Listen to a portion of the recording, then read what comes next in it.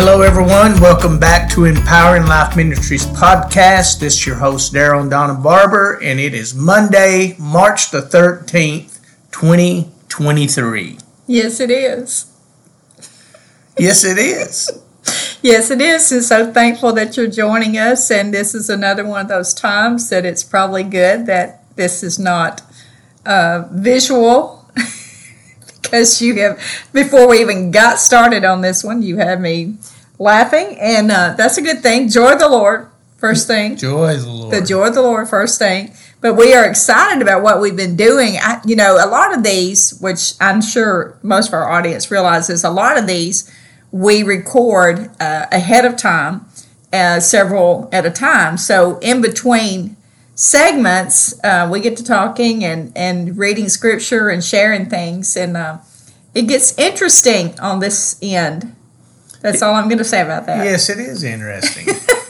Because it gets where we start talking about some scripture. But, I have really enjoyed us sharing about the word of wisdom, and I was thinking about some different areas in our own life. And this past Wednesday for chapel, I was with the kids at Good News Christian School, and I was sharing with them about this word of wisdom, and we began to talk about it. But I was so encouraged with even the kids, and I just want to encourage you as parents or grandparents, search out a word of wisdom for them and help them to discover how they can use the word of wisdom in their life. Because I'm going to tell you, I was talking with these kids, and it was preschool all the way up through high school. And then 7th grade and up stayed after the other ones left. And I had such a wonderful conversation with them about the word of wisdom and talking about some life experiences. And I was really encouraged to hear the questions that they had. So have a conversation with your kids about this. And I believe that a lot of things that we're sharing on the podcast, if you're not including this as a family, I encourage you to do so, because these kids are really inquisitive about the Word of God. You'd be surprised about how much that they really wanted to know even after, the others left. They started asking questions. So another scripture that we looked at. Well, before we go there, okay. I wanted to say something about what you're talking about there with the kids, because you'll be surprised what understanding they do have. They do have. And some yes. things, especially when you start having those conversations with them, because we do games, we do trivia stuff, and all kinds of things like that, and they're really competitive. They're very competitive. My stuff goodness. like that. But it's amazing the things that they know that you just don't really recognize, that much. I was talking with Pastor Barry Bishop the other day, and he's got a real burden right now for the youth and for them to come in really to the things of God.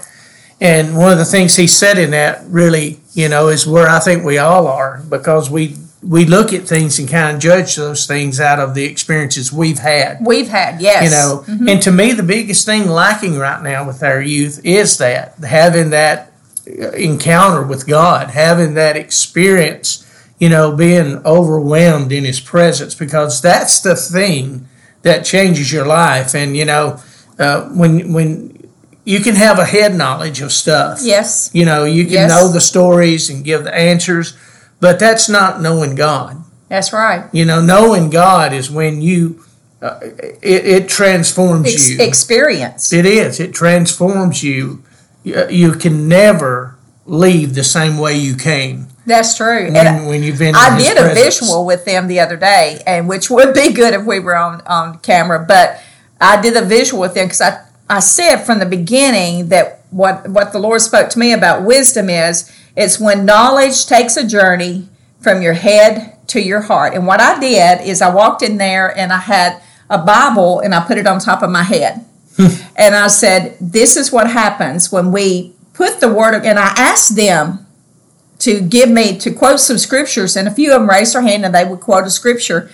And then I said, but now what happens, and I took that Bible off my head and I put it over my heart. And I said, so when you learn it in your head and then you put it and you let it travel to your heart, that's when you make a decision, and then it can travel to your hand. So you learn it, you decide it in your heart, and then you do it. And so that's when you make it where it's not just knowledge, but it becomes wisdom, and it operates throughout our lives. But it is true. It is a thing of experience. And, that's what the Apostle Paul, before he had that name change when he was Saul, and he was searching for, he thought he was doing God's will. That's exactly right.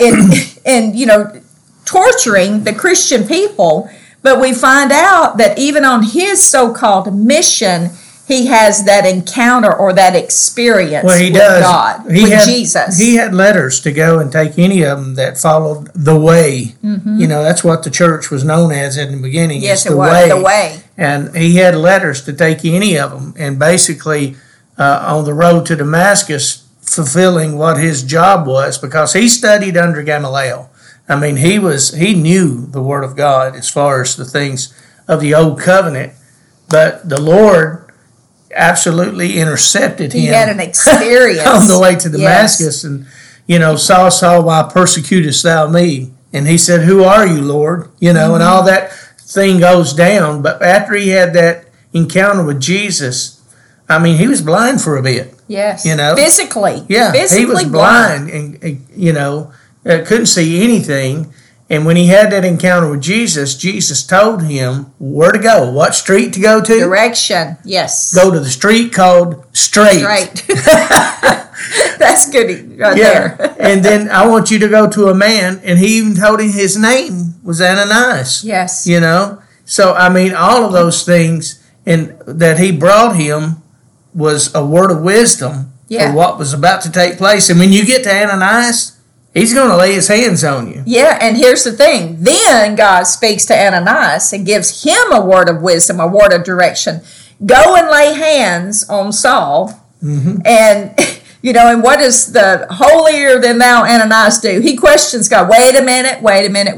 You may not know who he is. Yeah, but he's going to tell God. He's going to tell God, And so this is another area. Both of these men are trying to follow the plan and the purpose of God. And with their own encounter with the Lord, their own experience that we're talking about, that real encounter, they get fantastic words of wisdom of what my direction is next. Yeah, and my spirit jumped just a second ago talking about this, because if you go back to Acts chapter 8, that's when they killed Stephen. And it says that they were consenting.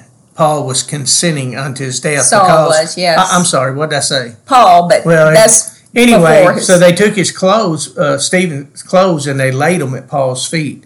Now the reason I went back to that is this: I think that was a seedbed at that moment, to where the Lord started dealing with his heart and really speaking to him, because seeing Stephen call upon the Lord. Yes, absolutely. Lay not this sin to their charge. It's kind of like Jesus, forgive them, they don't know what they do. That's right. All that was taking place, and I think that really touched Saul's heart, who later became Paul. Amen. Well, I didn't know we were going to go all that route today, but then again, we're just trying to follow the Holy Spirit in that. That's right.